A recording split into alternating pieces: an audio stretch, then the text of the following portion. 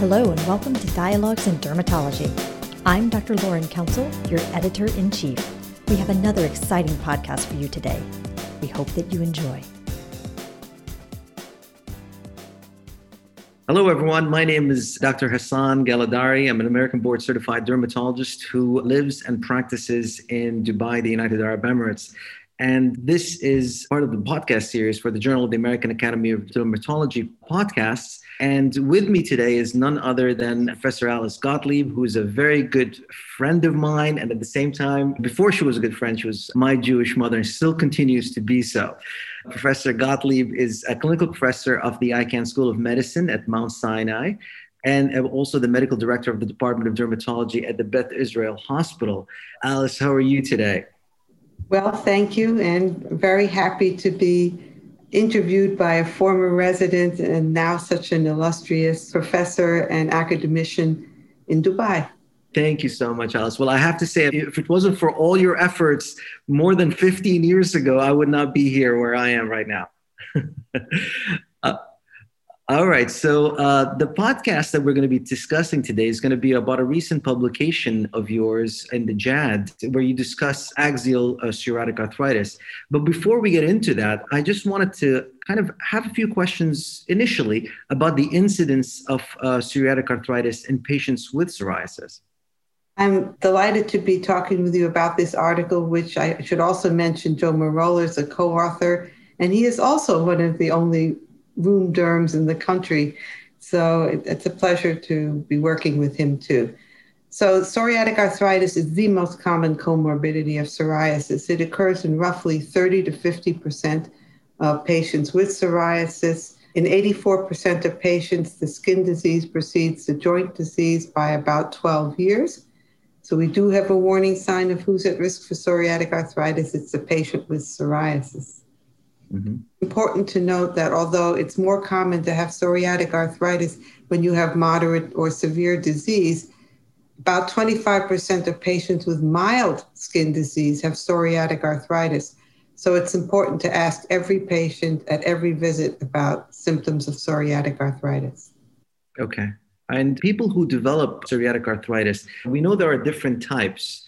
And you are going to get into one of them, which is the axial. But can you just tell us about all the different types of psoriatic arthritis that are out there that people should know, or the things that they should be looking for when doing a physical examination?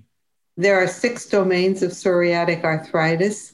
One is peripheral arthritis. One of them is enthesitis, which is inflammation at the ligamentous or tendon insertions into bone, such as plantar fasciitis, Achilles tendonitis.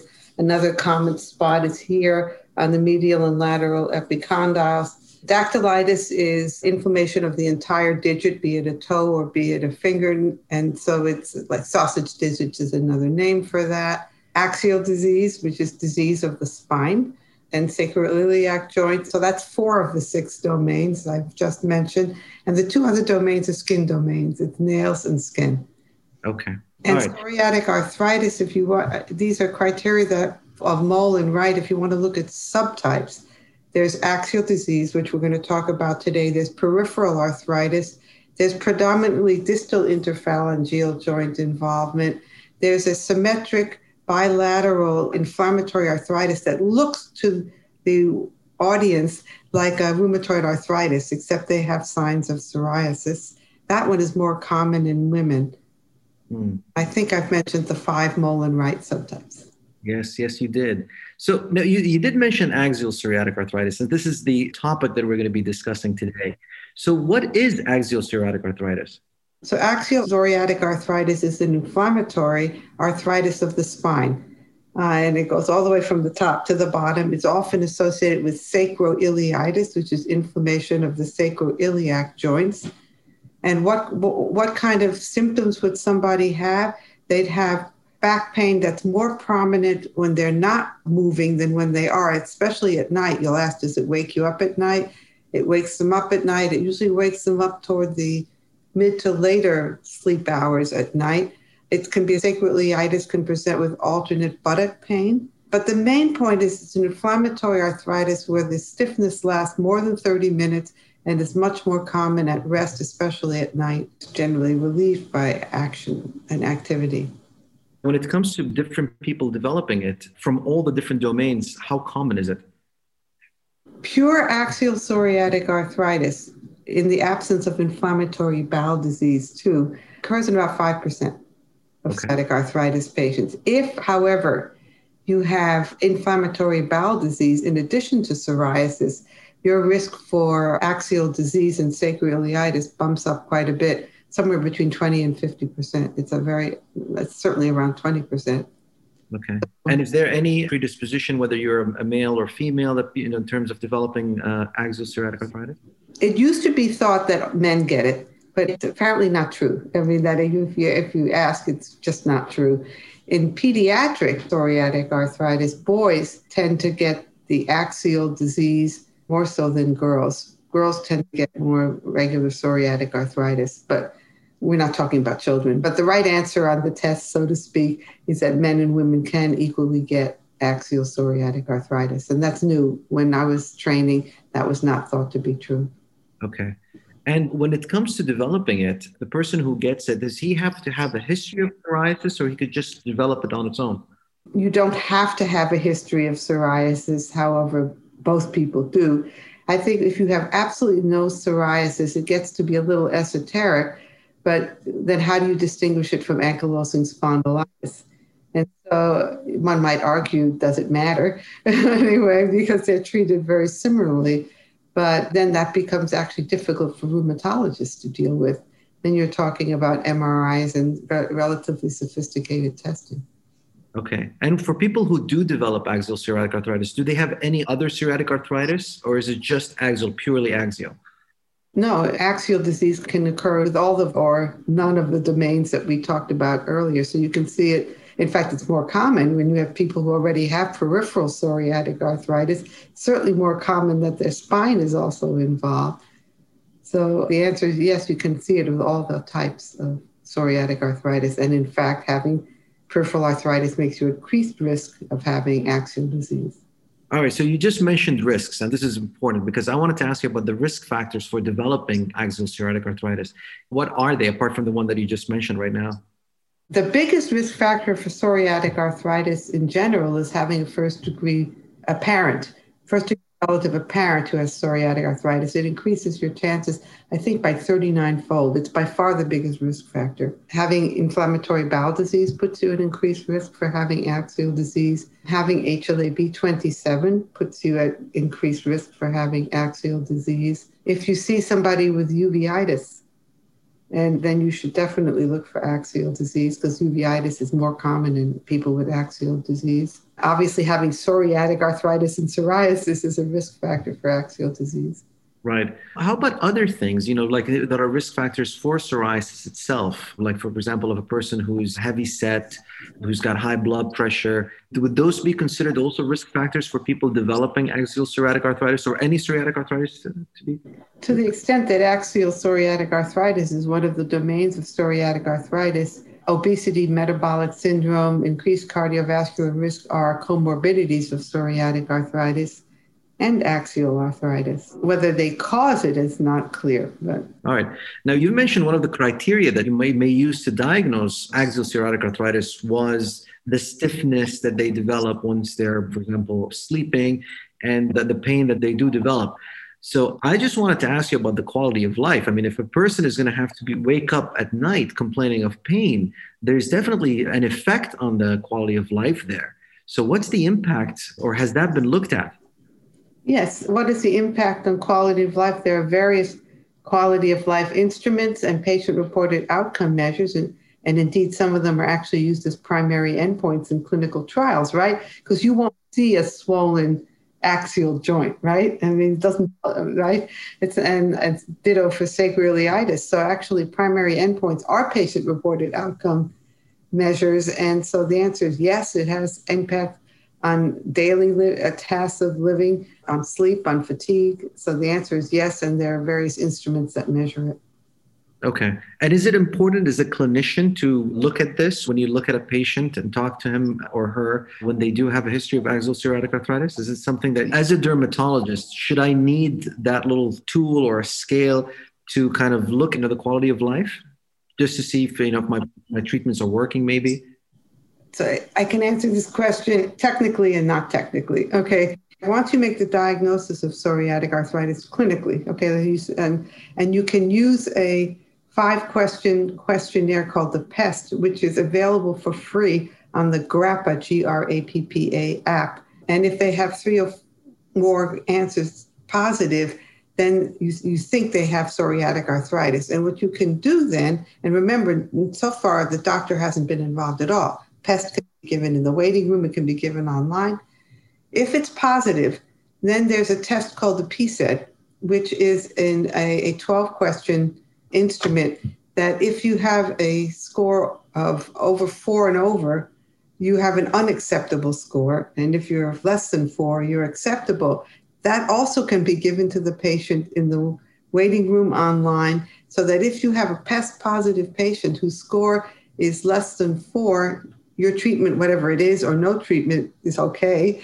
If you have a score higher than 4, I always forget whether the 4 is the cutoff or less than the 4, so I'd have to look it up. But if you have a score greater than 4, it means, no, you're not doing a good job. So I've described a treat to target strategy that doesn't involve the doctor at all. It's something that can be incredibly valuable and not increase your time and your overhead. But boy, what a good deed you do for somebody by actually treating to target. And so that PSAD is also available on that same GRAPPA app for free. So that's a useful test. The specific ones in a derm practice for ankylosing spondylitis outcome measures, derms are not going to do it. Rheumatologists don't even do it. But we know in practice that how often we decide whether the treatment is working is the patient happy? I mean, if the patient's unhappy, you're going to find a different treatment anyway. But I would suggest that dermatologists be acquainted with the PEST and the PSAD. No extra work on your part. You can help diagnose and treat to target psoriatic arthritis. That's really good. I mean, that's a very helpful. Thank you so much for that. I've got this clinical scenario. So if a person comes to you and he's got psoriasis, now he's complaining of the back pain and the stiffness and so forth, and you wanted to make the diagnosis of axial psoriatic arthritis, what would you do? How do you make the diagnosis? Is it a purely clinical one, or do you send them for images? What is it that we do?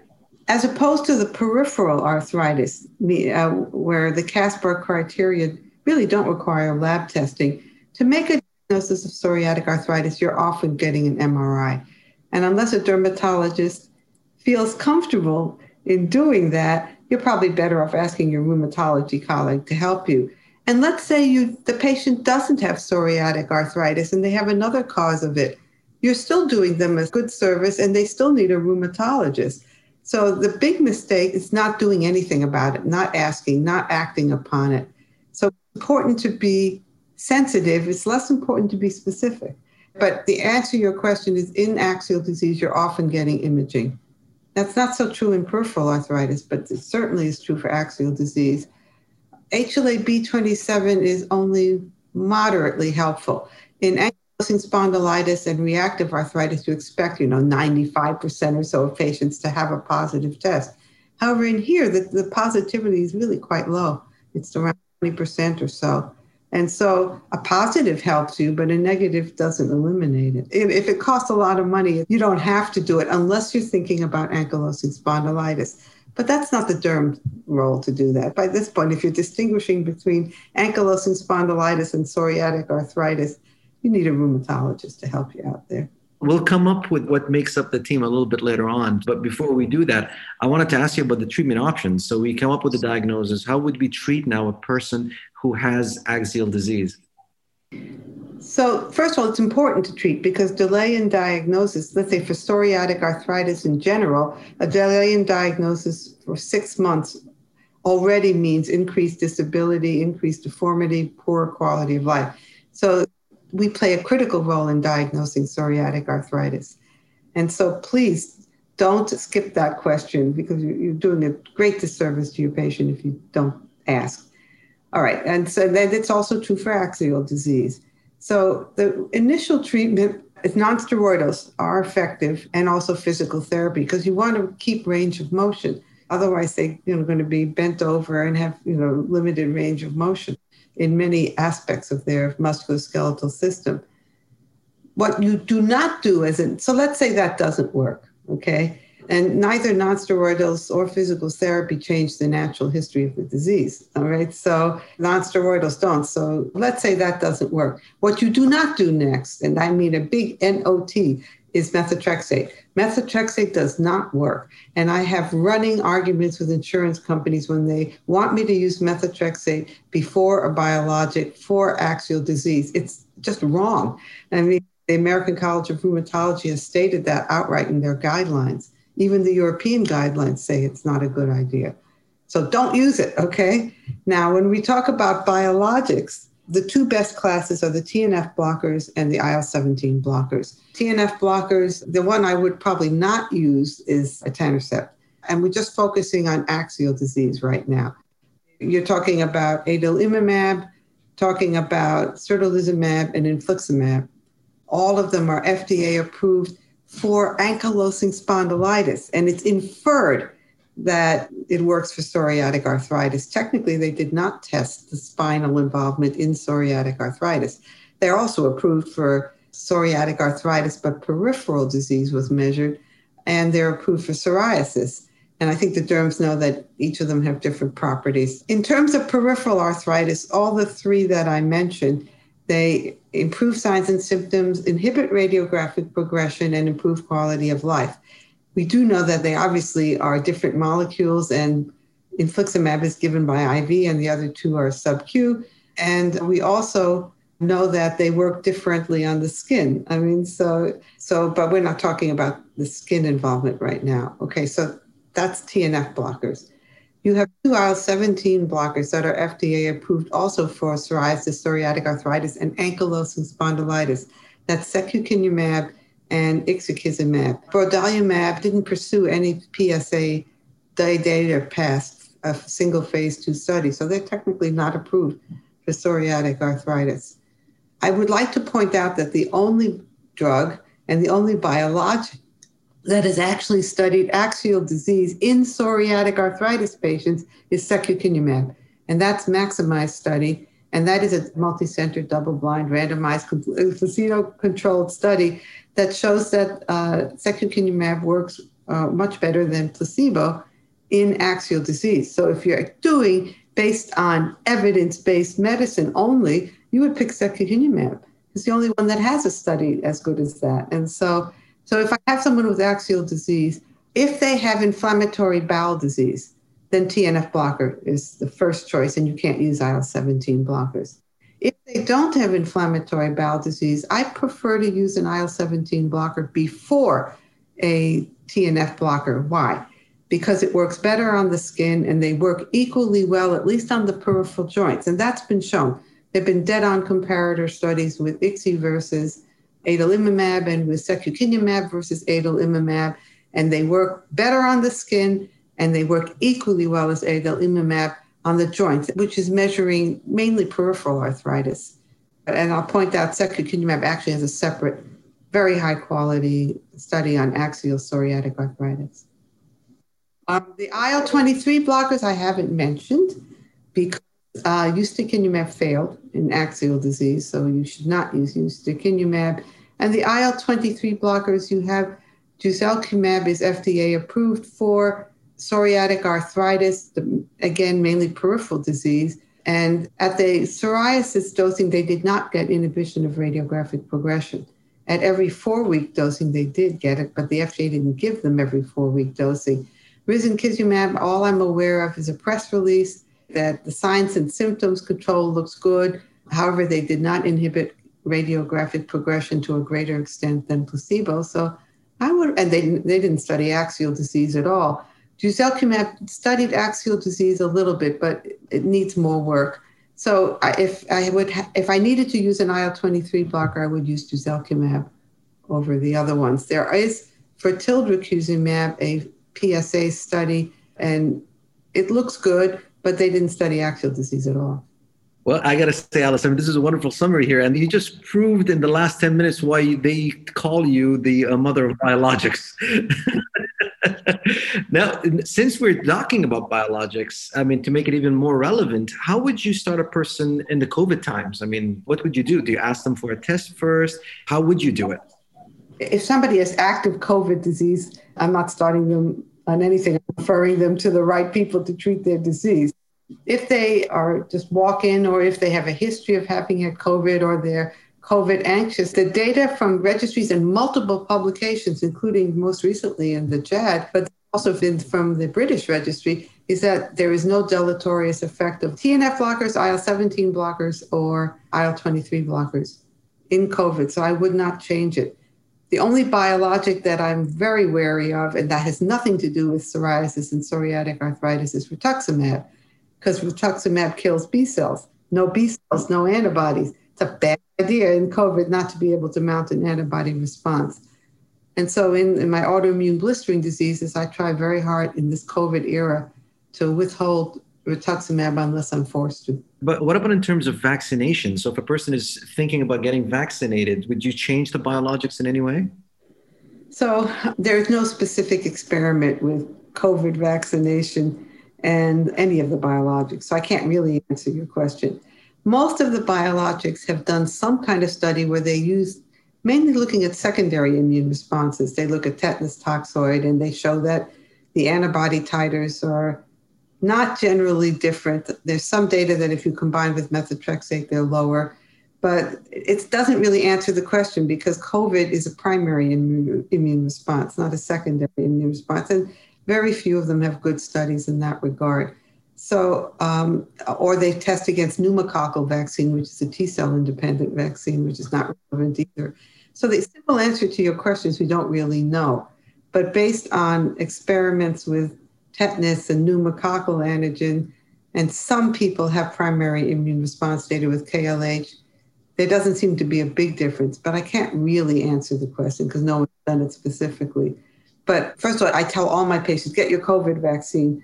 And when they refuse, I tell them I really try again. Remember, I'm a Jewish mother. I have no trouble being insistent. And so I just think it's the hugest mistake not to get your COVID vaccine. I agree with you.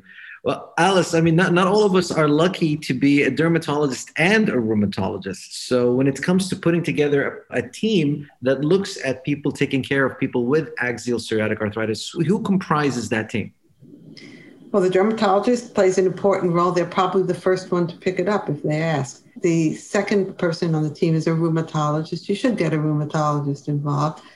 Unless, of course, if you're treating, let's say you treat with an IL-17 blocker or a TNF blocker, you're treating their skin and all of a sudden their back pain goes away. But yes, a rheumatologist should be involved. For making a diagnosis of axial disease, you often are getting imaging, specifically MRIs. And so let the rheumatologist, because most derms don't even have any idea what to order. And so that would be important. I think if they have axial disease, so radiologist is part of that team. Other part is physical therapy. I think many of these patients will need physical therapy. Now, the derm doesn't direct that usually. The rheumatologist directs that. Those are the four that come to mind immediately. If it's a pediatric, of course you need primary care, and you'd be surprised how few people I have who have their own primary care doctor because they have comorbidities that need to be managed by primary care. Well, Alice, thank you so much for being a part of this and for accepting this invitation to be a part of the podcast. I mean, for me, it is a pleasure to see you and to talk to you. I mean, it's been a long time, and I love how, we've gone full circle, and I'm back here again I don't know if you want to call it quiz you or things like that, but it was fun talking to you about this subject. Should I tell them the story of how you're my first continuity resident when I was up? Do you want me to tell them? Yeah, you can. Okay, so here, my first day in clinic, and here's my first, third year continuity resident. So we go in the room and see a patient. And my resident, Hassan Galadari, asked me, what's the differential diagnosis? And luckily I had put Haley disease in the differential because that's what the patient had. And so then I said, okay, why don't you try acitretin? And then my darling resident said, there's no evidence-based medicine on that. And so I said, you make the evidence-based medicine. And so we did treat with acitretin, gave him the rationale, and he wrote up a paper on it. So he created the evidence-based treatment. And I think a lot of people use acitretin for Haley disease. Absolutely. So that was Hassanullah. Thanks so much for being a part of this. And it's always a pleasure. I'm looking forward for future podcasts with you for sure. Thank you. Thank you. Thank you. Good luck to everybody. Be happy. We hope you've enjoyed this edition of Dialogues in Dermatology. This is Lauren Council, your editor-in-chief. For more podcasts, including bonus issues, check us out online at the website of the American Academy of Dermatology or through the Dialogues in Dermatology app. You can now also sync your subscription to your favorite podcast app. New podcasts are released each week in addition to our monthly JAAD podcast. We hope you enjoyed these new options for listening to Dialogues and the increased content for your listening pleasure. Thank you.